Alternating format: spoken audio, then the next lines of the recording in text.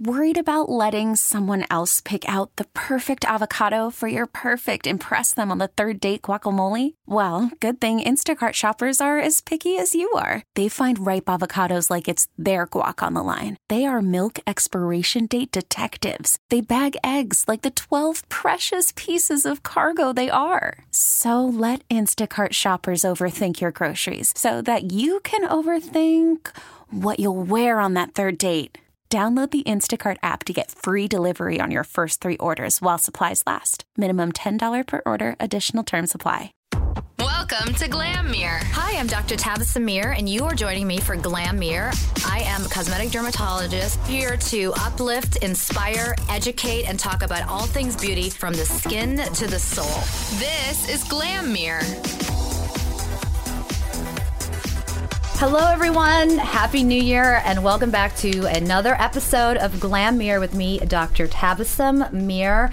And today, we're going to be talking about something that's probably going to make me blush. We're going to be talking about erotic love, but this is different than what you guys are probably thinking, because a lot of what you think of with erotic love, it has to do with outside marriage, like maybe filthy novels, etc., etc. So I want to introduce to you 2 amazingly unique and dynamic and beautiful people, Ron and Patti Marinari. Welcome. Hi, welcome. Thanks for having us. I just want to give a little bit of a background. You guys have been married 30 years and you have 5 kids? Yes. How is that possible? I like babysit 2 of my nieces and I want to pull my hair out. First few years, I was a zombie. Yeah? Well, you're stunning. You guys are a stunning thank you. couple. Thank You guys have created something called Marriage University, and I kind of want to give the listeners a little bit of feedback, and I'm going to let you guys take it from there. This is not marriage counseling. From what I understand, this is, you take care of your health, you take care of your car, you take care of your finances. People often are married years and they don't take care of their marriage, and all of a sudden they're heading towards a downward spiral. So this is before therapy. This is kind of like counseling all the way through. Yeah. Well, the background to that is we're still pastoring. We're pastors. And so we've been doing that for 30 years. Mm-hmm. Same church for 25. And so we did counseling, as you just mentioned, marriage counseling all those years. And you always get somebody like in the bottom of the 9th inning with 2 outs, nobody's on base, and the worst hitter is up, and you just feel terrible, especially when it's someone that is a friend or someone that's been in your church for many years, and it's hard to see them kind of lose that. It's devastating. Passion for their marriage. And unfortunately in the church people hide it. There was just a new survey that was taken, and they just have a tendency of not coming out with their pain. Mm-hmm. So by the time they get to the pastor, it's really late in the game. So very few, if any, marriages are saved at that point. Marriage counseling, even when I outsource it to really qualified therapists and counselors, it's too little too late. Right. And it kind of verifies that your marriage is over because you've been doing the wrong thing. And there's such a stigma behind it. I mean, I don't think it's a big deal to get counseling, but oftentimes in a couple, there's always one person that feels that it's a stigma to go and get counseling done. Right. So we're talking about getting ahead of that. That's where Marriage University really began, because we felt like I'm just gassed out. Some of our very close friends went through divorce that we would spend holidays with every year. It was just as devastating to our children as to us. And finally we just sat down and said, let's work the front end. Yeah. So now we have over 30 years of marriage. We have a lot of experiences. We've been through the hills and the valleys. Let's try to work the front end. So that's where it was created and birthed. And so we said, well, let's coach and mentor younger couples up front and help them, just even instill in them some really solid foundational concepts, so that in the years to come, at least they'll have kind of like a road marker. Oh yeah, I remember hearing that. I remember doing that. And take like a year with them and just kind of tutor them and get close to them and communicate with them what they're doing right, what they're doing wrong, and try to help them to prevent that casualty. Well, I've also kind of done a little bit of research. You guys kind of give tips on how couples can kind of remember to flirt with each other, to accept, like, to remember to be nice to each other. I think I saw a video where you text something to the gentleman saying, tell your wife that you'd marry her all over again, kind of things like that to people. Yeah, so that's part of the process. Right. When someone decides to make that step and enroll, they pick one of our programs, one of our memberships, and from there, they take a marriage entry test, and we evaluate it. We sit down, we find out where they are in every area. It's really detailed, so we know exactly where they are and how they got there. And then we either Skype, or we do a phone conference, or we meet them in person. And then from there, we create a love map for them. Now, before we get on to the book, I want to ask, can divorced couples join up? Absolutely. And couples that are in relationship can. And what about other faiths? Absolutely, and that's part of the entrance test. Okay. If someone is of no faith, we're going to handle them differently than if someone is in very constant, current, mainstream faith. And we know that up front because we want to help them. Yeah. We don't want to burden them. We don't want to put more pressure on them. We want to take it off, so we want to know exactly where they are. Well, most couples are seekers of the spiritual. Yeah. So, and we really promote spiritual oneness. It's not just about a faith. It's really spiritual oneness. Right. In the Bedchambers and in our marriage. Which is what brings me to your book. The book is called Bedchambers, and it is a marital obsession with erotic love and spiritual oneness. This book is really different. No, I'm just saying because when you read it, you assume it's going to be like out of marriage kind of, cosmopolitan kind of tips, but you realize it's very faith-based. Yeah. What was your inspiration? Well, we've been studying the Song of Songs, which this book, Bedchambers, is based off of. Okay. For as long as we've known Patti each other. just went, Yeah. Well, we've been practicing, instilling into one another the importance of sex ever since for 30 years. So, and then as we became pastors and we started doing conferences, and then we had our own television show for 8 seasons, right. And we did travel around the country and abroad into Europe. You were speakers as well, so you were taking this out on the road. And a lot of this was on television. So we did a lot of marriage conferences. 2002, but we just felt we wanted to put it into writing. Right, and we did a lot of marriage conferences, and basically our text was always Song of Solomon.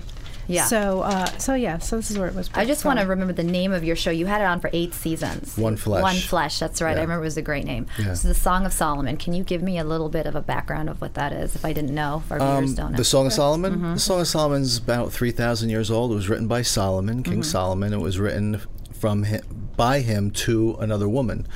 Who the woman is speculative, but I take a stab at it in the book and define her as Abishag.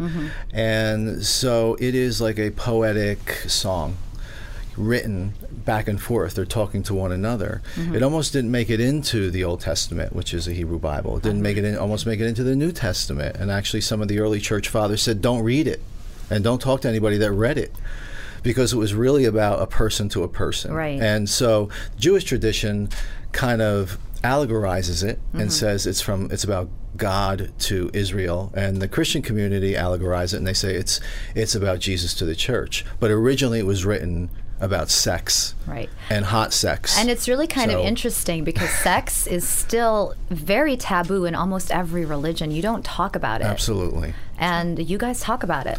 Absolutely. And we didn't, we like I said, we had a show in 2002 that aired, and it aired all over the country. And we got a lot of calls from people that were disenchanted by what we were saying.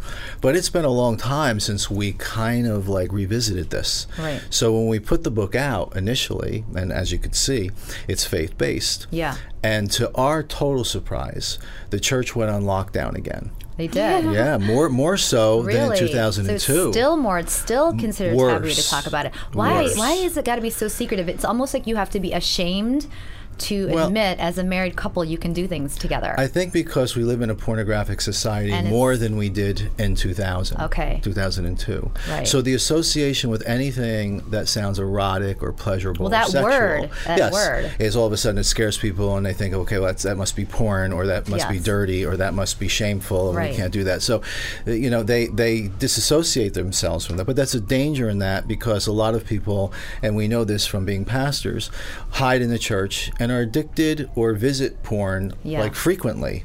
But I read, I think it was in your book, that 50% of Christians admit to having a porn What was it? It's higher in fundamentalists. Okay. Yes. Like, in other words, I don't want to say people addiction, that are more but oppressive in religion, the numbers go up. Yeah, well, I also, and I don't want to quote anything because I don't remember the exact numbers, but the highest amount of online pornography tends to be in the most fundamental countries. Yeah. You know, so it's out there. No one's talking about it, obviously, and it's the most basic thing that, you know, we do. So that was a surprise to us, but the double surprise really was that all of a sudden people that were not considered traditional mainstream faith people were really eating the book up. Wow. And it was almost kind of, maybe it has to do with kind of the era that we're living in, where people just want to hear the truth.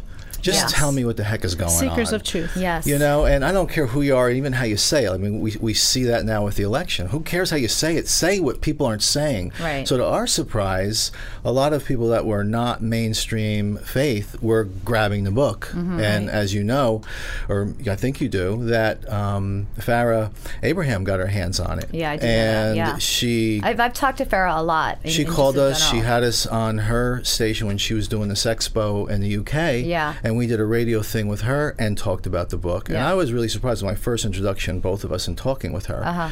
How, you know, and how she knew what she was talking about beyond the book, like scripturally. Farrah is very religious. That's what we found out. I have to tell you, like, I've spent time with her through our mutual friend, Johnny Donovan, who we have to give props to today. But she's very spiritual, very religious. And we found that out. Yeah. And she loved the book. Yeah. And so she wanted to promote the book. Which is great. And that was totally opposite for when we sat down and wrote it last November. Right. That we were thinking that. We were thinking that someone in the church would promote it. And actually, we first gave it to Thomas Nelson Publishers, which is the biggest Christian publishing company in the nation. They said no. They said no. They knocked it down.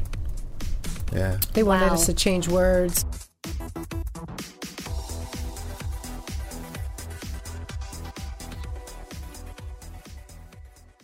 Welcome to Play It, a new podcast network featuring radio and TV personalities talking business, sports, tech, entertainment, and more. Play it at play.it.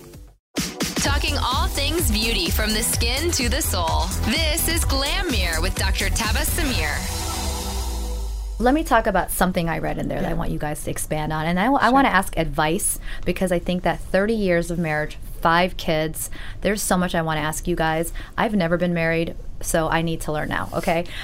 You say sex can be a blessing if handled biblically, passionately, and appropriately. I think that's a really powerful statement. And I just would like for you guys to expand on where that came from. That statement is actually the premise of the whole book. Yeah, it is. Spiritual oneness is a blessing. So we're made of body, soul, mind, and we're spiritual beings. And so when we come together with all those 3 parts, and we bring God into the atmosphere, it's a blessing. Marriage and sex, and erotic sex, it is a blessing. And we really try to instill in one another, and we try to be kind to one another, and we try to balance our, not just outside of the bedchambers, but inside the bedchamber, we try to balance how to please one another, how to be kind, how to be selfless, how to be humble. We're very, we try to walk in humility with one another and each other's needs. Yeah. And so that's where the blessing comes from. I think, to add to that, which is really good, those 3 parts. Walking in love, and generally speaking, there's 3 types of love. I mentioned them in the book. I mentioned 4, but 3 that are really outstanding, which is like unconditional love that like a parent has for their kid. It doesn't matter what they do, you're going to love them. Yeah. It's like God loves us no matter what, Yeah. right? Then there's friendship love, Right. that you kind of like have to, also develop. And sometimes your friend is hanging out with somebody else and you feel like, aren't you my friend? Yeah. And you have these feelings and you have to work through that. And then there's erotic love. All 3 of them are forms of love. But I think that most times people just look for the unconditional love or the friendship love. So you'll hear it said, "Oh, we have a chemistry with him or her. I have a chemistry." Yeah, well, I say that means that all the time. you have an emotional attachment with them. That's Actually, great. I never say that anymore, but I mean, that's great. And then in the chemistry, maybe something happens and they Right. hurt you. And so then you need to like decide, like, am I going to be their friend? Am I going to turn friendship love on? Am I going to like forget this, what happened, and love them unconditionally? Right. Well, erotic love is a form of love that's ignored. it's the People are sexual side afraid. of things. Exactly. Right. And it can be spiritual in the same way that unconditional love can be, Well, it can and be, friendship love but can be. it's spiritual based on the emotional connection you have with each other. That and being very selfless, like she Selfless. said. Yes, it's not about, with us, initially, we didn't get here in a week. Right. We knew each other for 2.5 months and then we got married. Wow. So that's a whole story for another show. Okay. But That's a good what story. happened was that over the years, we learned that it isn't necessarily always about what I want. It's what do you want? Right. And then as I serve her and as I try to meet her needs, every need, emotional need, spiritual need, sexual need, I find out that that's really hard.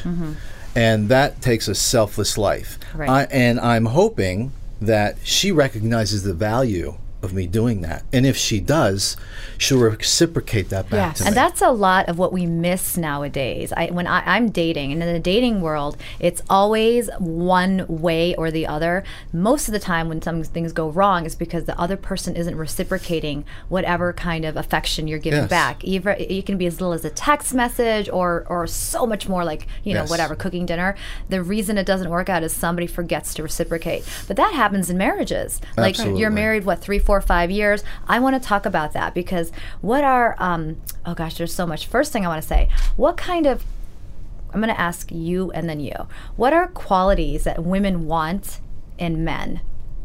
And either one of you guys can take this, I guess, after I ask the question. It's not really for one or the other. I would say, that it's complicated. Yeah. Because every man and woman are different. Now, people listening to me may take this the wrong way, but I Right. think women are a little bit more complicated than men are. Right. That's my opinion. So when I look at my wife, she's like a fingerprint. And so it's like, if I really want to win her, I have to find the roadmap to do that. Right. And you have that, to work for that it. Yeah, and you have to figure it out. It's like even in the bedchamber. Yeah. It's like some people are on the expressway, some people are taking the back road, some people are parked on the shoulder. And as a It's woman, like, you can change your mind every day. and so, a guy has to figure out, how am I going to get to her? Right? And so it's a hard question in that I think that each woman may desire different things, but I think ultimately there are some things that stand out. They want a guy that's kind. Yes. Even if he's a bad boy, they want Yeah. a form of kindness Yes. to him. And a man has to get past their ego and deliver that. A lot of guys are in their ego Yeah. and they can't deliver the kindness. They can't have chivalry. They can't do those things because they're in their ego. I don't see any depth of relationship there. And also, I feel like in today's society, men's roles have become more feminized. Like, they don't necessarily practice chivalry. They want to be pursued more. Yeah. So that's changed a lot of the roles and the dynamics. Yeah. Well, I mean, society has changed, and that's why each woman is different depending on what house you were raised in and what Yeah. was instilled in you. So I think that, for us, communicating and being really transparent with one another, bringing it back to spiritual oneness, because that's what that is. You're totally naked, like body, soul, and spirit in front of another person. Right. So in other words, when you're in a deep pocket of a relationship, intimately, sexually, it's like, I know everything that she's thinking at that moment. If it's dark, if it's light, if it's doubt, if it's lust, if it's love, and guess what? It doesn't matter. Right. See, I'm not intimidated by that, and so you get to a place where none of that intimidates you. She wrote a chapter in the book about jealousy. Right. And how inward confidence Yeah. is powerful, Right. and women can get, and men can too. Men are different. You talk to a guy, and all of a sudden it's like you were talking to him. Yeah. And Yeah. he's in a funk for 50 minutes. A woman, if a guy looks at a woman or happens to get trapped in porn, all of a sudden it turns and it's about her. Yeah. I'm not good enough. And she's Yeah. thinking of her exterior. She's thinking of things that she shouldn't be thinking of. And you're saying women need to stop doing that. My Yes. wife talks a lot about that. I would love for you to expand on that, because I have a lot of friends, and all of us, we've gone through that situation where I have one friend who had a horrible situation with this guy, and they broke up, and story's been told a million times, and all she says is, what's wrong with me? Why can't I get married? Why can't I find a boyfriend? What's wrong? There's nothing wrong with her. Right. What's wrong with her now is how sad she is, and how sad it's made her. Well, we talk about inner confidence. In the book, that's what I talk about, and it's such a great turn on for a man when a woman has that inner confidence, which is what they have in the beginning when they think they're being pursued, right? Exactly. And and I'll tell you a story. In the book, I talk about King Solomon, and he had a harem. I mean, he had the most beautiful women in the world. Okay. Most of them were royalty, Right. and they were dressed from head to toe, and they were probably filled with a lot of inner confidence. But Abishag, who we believe is the woman that Solomon was really in love with, she got his attention because of her inner beauty, her inner confidence, because she knew who she was. Yeah. And she knew how to capture his heart. And I can totally understand That's a big that. part of this Yeah. story and of the book. Yeah, I It really like is. that part She of was the just a book. country girl. Yeah. And, Patti does an outstanding job in that chapter talking about that. As a woman, do you not think that she had emotions? Like she's watching the king go into the harem, coming back 2 days later, and everybody's smirking at her when he leaves the tent. Right. And how did she handle that? She was not- Outstandingly. Right. And she was not Because he threatened kept coming by back them. to her.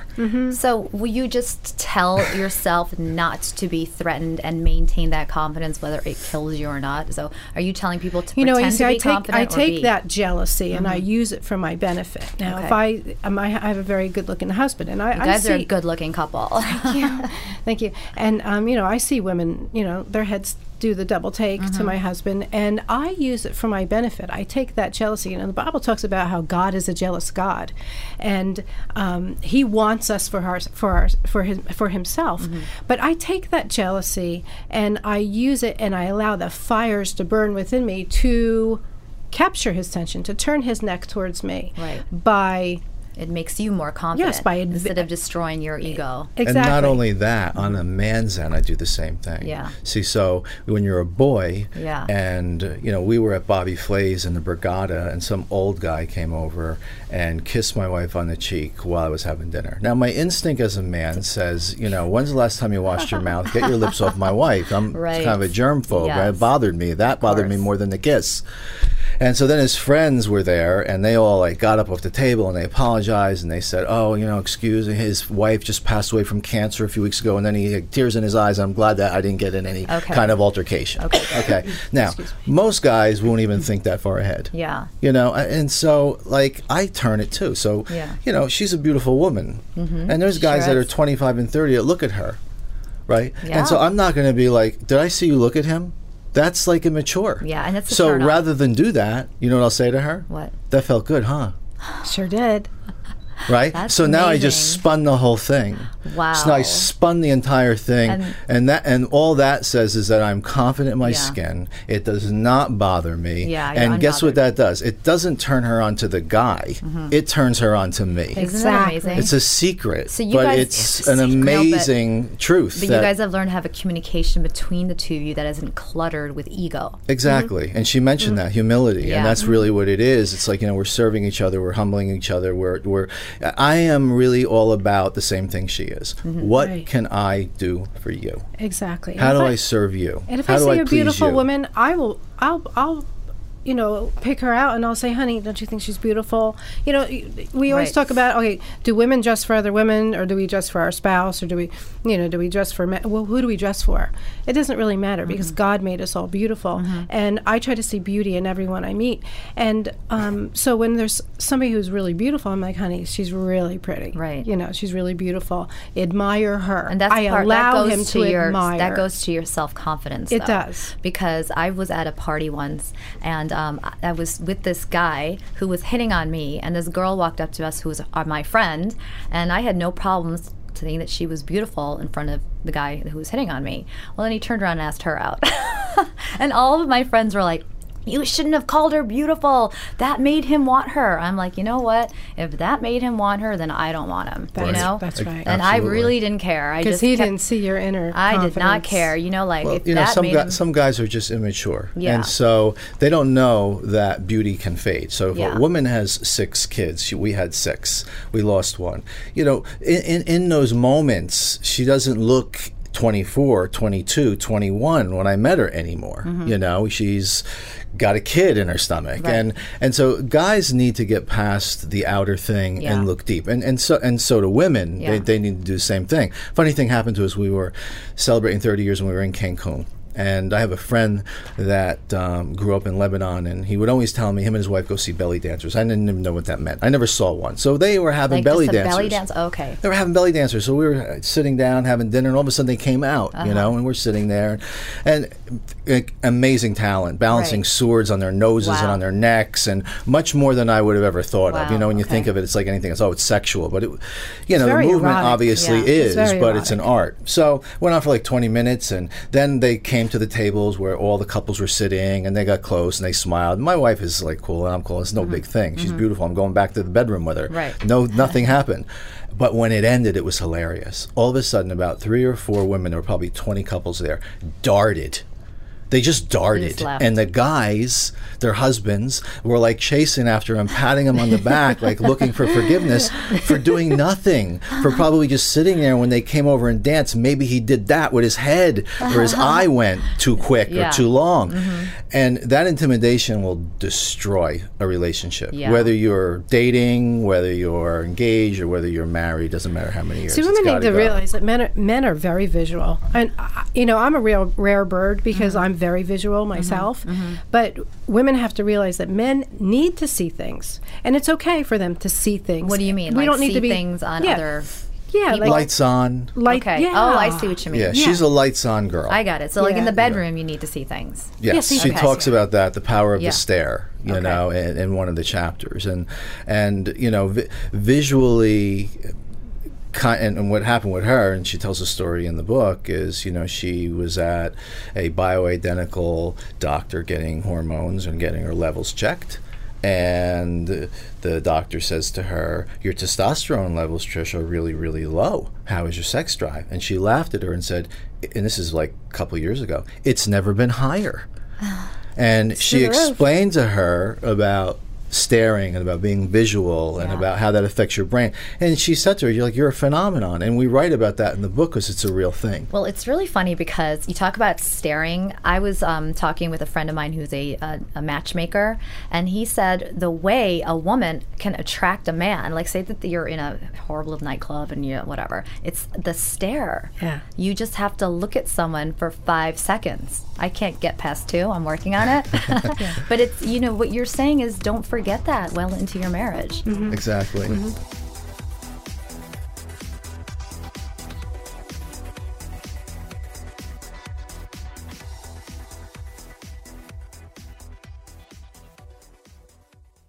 Welcome to Play It, a new podcast network featuring radio and TV personalities talking business, sports, tech, entertainment, and more. Play it at play.it. Talking all things beauty from the skin to the soul. This is Glam Mirror with Dr. Tabas Samir. You've had 5 kids together. You've had 6 and now 5. And I want to talk about something that you guys have in the book, because I see with my close people in my life having kids, how it's made them 2 different people in a marriage. And you say American parenting is killing the American marriage. And I found that so fascinating, and I'd love for you to speak to that. too many mothers put their kids before their husbands. Okay. At the dinner table, they'll feed their kids first before they feed their husband. They'll be going out, doing shopping, doing things and errands for their kids and taking them to soccer and taking them here before they'll ever think of their husbands first. I would say to the women out there, the wives out there, put your husband first. If you put your husband first, your husband will always be first.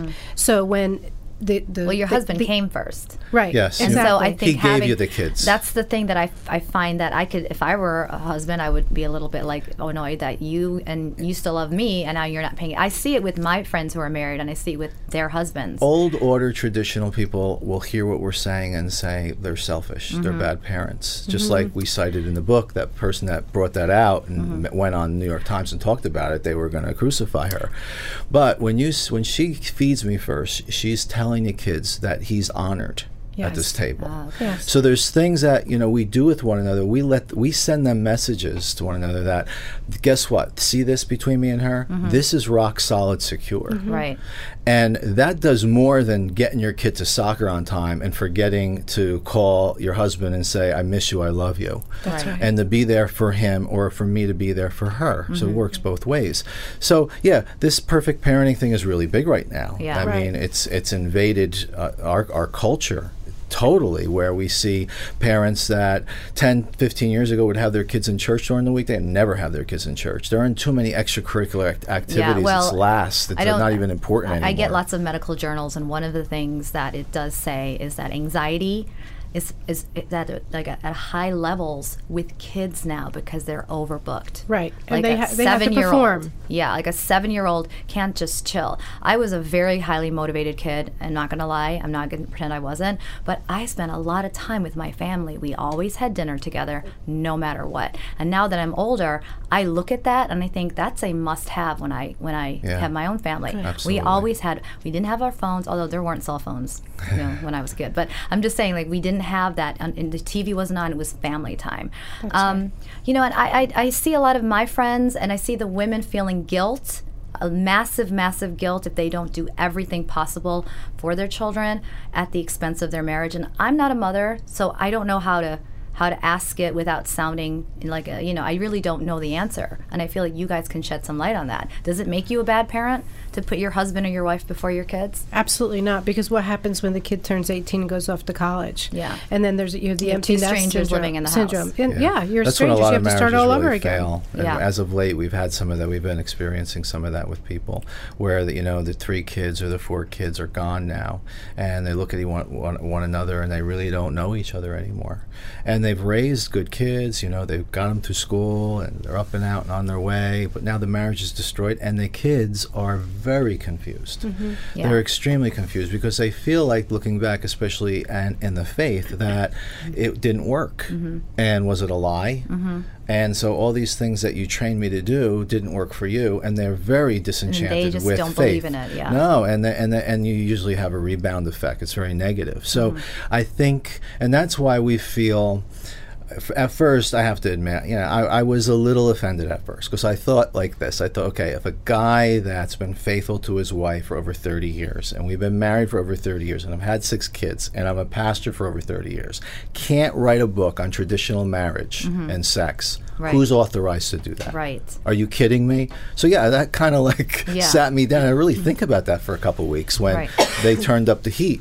But then I realized it's like the message that we have, people need to hear it, because we're talking about situations that are real life situations that people have made these mistakes, and you don't realize it when you're making them. You think you're doing a good thing and being a good parent, but the jury's out. You have to wait until the kids are gone. Yeah. And if you didn't sow or plant things into your marriage that are really important in those years, and it's difficult, but like anything else, nothing will live without being fed.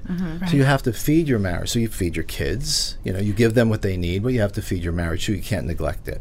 Well, it's funny because when I asked you, do you put your significant other first, that doesn't mean you're not paying attention to your kids. It means that you're keeping your bond strong. So I guess a lot of people I know that are married, and I'm talking first kid, they're really overwhelmed in the beginning because it's a newborn and they're just pulling their hair out. Obviously, is that a good time to start this whole putting your spouse first? Like, how can they start in the beginning? Like, you don't want to wait till the kid's 5 years old, because you've got 5 years of potential neglect. No. It should always be our spouses are first. Always. Always. Always. We talk about getting the kid out of the bedroom. Yeah. So there you go. Right, the baby sleeping in, in between. You got to make that move. You have to make that move. You have to. When the time is it a year? Is it 2 years? Is it 3 years? Well, you got to make that move. I know couples whose kids are 7 years old and they're still sleeping. You know what I mean? Like they're not sleeping together. See, my kids know that when my door is locked, you don't even knock unless the house is on fire or you're in an emergency. So you set those boundaries so the kids have respect for both of you, not trying to put you against the other. And they know exactly what mommy and daddy are doing. Right? Okay. Are your kids embarrassed by your book and by your openness with the sex and talking about it? No? No, they're not even a little bit? No, actually. They're older, and my youngest, our youngest is 9. Yeah. And she's just cute about it, and because like when we talk about that, or when Patty's sitting in my lap, or we're kissing or something, she'll be like, "Okay, I'm leaving the room," but inside, but I know we're instilling. We're instilling in her that, guess what? It's safe. This is a safe place. We're secure. They feel secure. I read a statistic that the highest fear that middle school kids have is that their parents are going to get divorced. The highest fear. I think I remember feeling that way too, just because you'd see it happening to other kids. Yeah, and it's rampant. And if there's a fight, they think it's their fault. Yeah. 1 out of 2 people it's going to happen to. Nearly 50%. That's crazy. The odds. Now, I had asked you earlier what women want in men. How about what men want in women? Is it this kind of the same thing in reverse, or is there differences? Well, for me, I've always said this Patty's to my wife. Patty's smiling, and I'm trying to know. Because I know what men want. There is so much in your mind. I want want you, because either she's grinning from ear to ear looking at you, and that means she has something to say. So please. Because, women are always like, what I want in a man, but let's think about it. What do they want in us? I think they want us to be sexual beings all the time, no matter what. Yeah, so there's a lot of competition out there. Yeah, and I think I have to agree with you because Yeah. I'm like I said, I've never been married, so I don't want people to hate me for this. But I've seen couples who get married, and 1 year in, they're wearing sweatpants. Their hair. I mean, is that terrible to say? Yeah. I mean, being sexual. Keep it together, not for, if anything, for yourself. Being sexual, and I've always said this, and I think we put it in the book, that if I see a beautiful woman, like she's absolutely beautiful. Yeah. And her attitude stinks, there's nothing happening. Well, there's nothing and if God came down and said the earth needs to be repopulated, I'd be like, there's nobody coming. It's not happening. Guess what? It's over. So for me, sexuality, as she's talking about, is something from the inside out. Yeah. A woman can be way overweight and keep her face right and take care of the things that cause her to be beautiful, because there's beauty in every person. Right. In every person. And just to that all point, of a sudden have something on the inside that makes you feel like, whoa, wait a minute, what did I just feel? Well, that's what I was just going to say. So it's not all about, how do you look on a run? Are you like a runway model? Can you get in a centerfold? I mean, a lot of people think that that it's sexy. With men, sexy is defined differently. Exactly. Yeah, absolutely. We have to be sexual beings. Patty, what do men want? What do men want? They want us to be sexual beings. Yes, I know how to turn my husband's neck towards me. Okay. Like that. Okay. How? And I call them my 5 stones, David's 5 stones, and I have a few of them, and some of them are secrets. But like one of them is, and I'm gonna go there. Okay. Yeah. No. Okay? Please. All right. If I need to get my husband's attention because I have desires and I want them fulfilled because I'm very sexual being and I have very high sex drive, I will unrobe and just start pleasuring myself, and then. Do you think that he's going to stay on his computer? No way. No, or I text it. I videotape myself, and he's up the stairs within 30 seconds. Do you know what I love about this conversation is that I'm talking to pastors that are highly, faith oriented, and I know that you guys are, and you can talk this way, and it's okay. Yeah. Like, people need to be okay with all of this. Yeah. Unfortunately, the church would disagree with you. Yeah, but they're dying. Yeah. Right now. It's a shell game. Yeah. There's 9 million people in my state, and I think maybe only 1 million are going to synagogues, churches, mosques, Kingdom Hall. Well, forget anything else you can find. Let me tell you, my sister's going to listen to this and be like, oh, what is my sister talking about? But, she's been married 10 years, and, there's her and her husband still flirt with each other. It's very cute. And you guys talk about that, remembering to flirt with each other.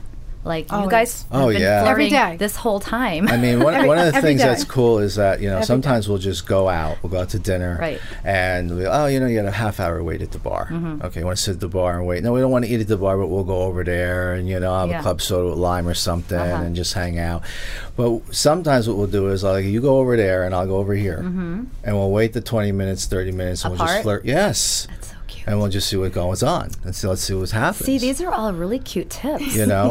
Because, like you I just said, stand on the other side. Yes, and you because we're kinda comfortable in our own skin, so it doesn't even matter. Like, if anything was really pressing, then I would just come over and I would just say, "Come on, sweetheart, let's dance." And what's the guy going to do? Slug me? You know what I mean? It's like he doesn't know what's going Right. on. We're using him. Yeah.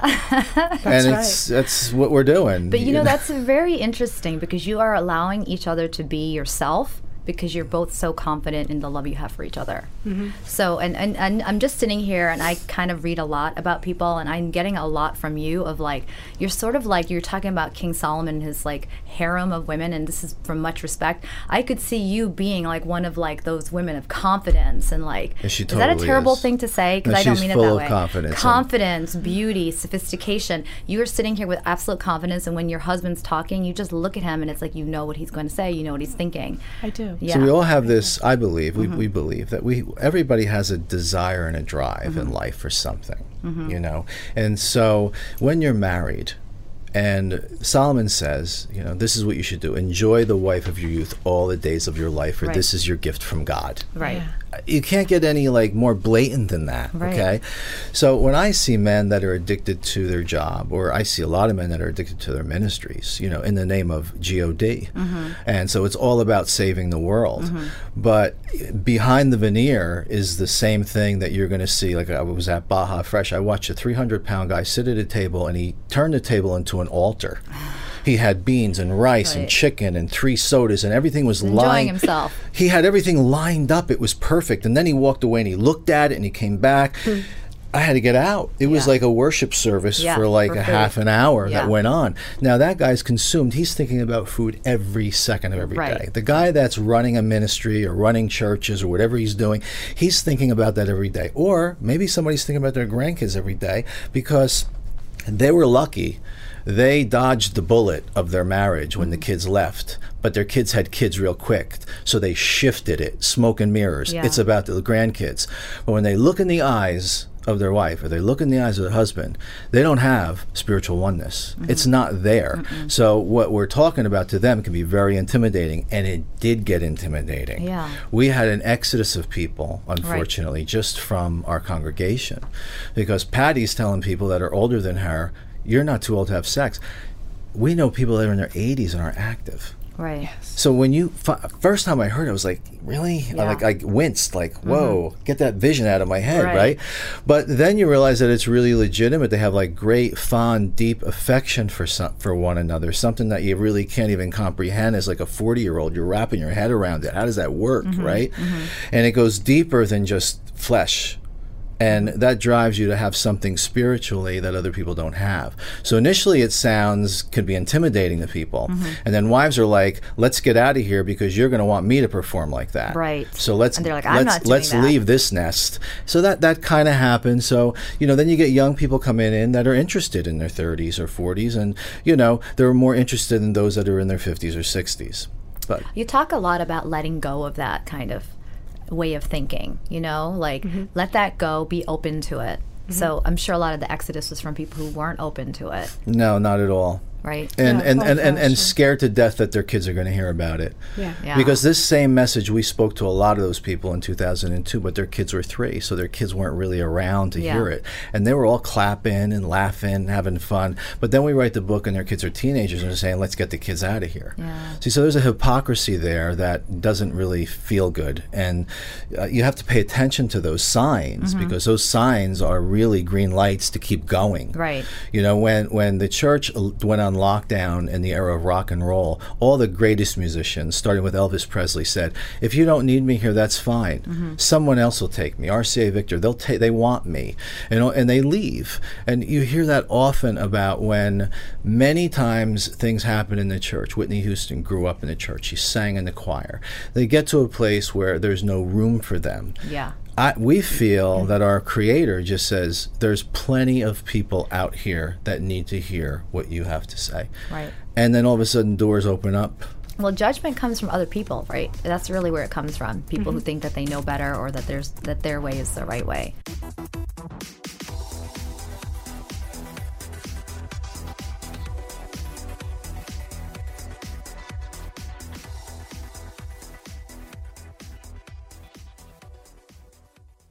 Welcome to Play It, a new podcast network featuring radio and TV personalities talking business, sports, tech, entertainment, and more. Play it at play.it. Talking all things beauty from the skin to the soul. This is Glam Mirror with Dr. Tabas Samir. This episode is brought to you by Progressive Insurance. Whether you love true crime or comedy, celebrity interviews or news, you call the shots on what's in your podcast queue. And guess what? Now you can call them on your auto insurance too with the Name Your Price tool from Progressive. It works just the way it sounds. You tell Progressive how much you want to pay for car insurance, and they'll show you coverage options that fit your budget. Get your quote today at Progressive.com to join the over 28 million drivers who trust Progressive. Progressive Casualty Insurance Company and Affiliates. Price and coverage match limited by state law.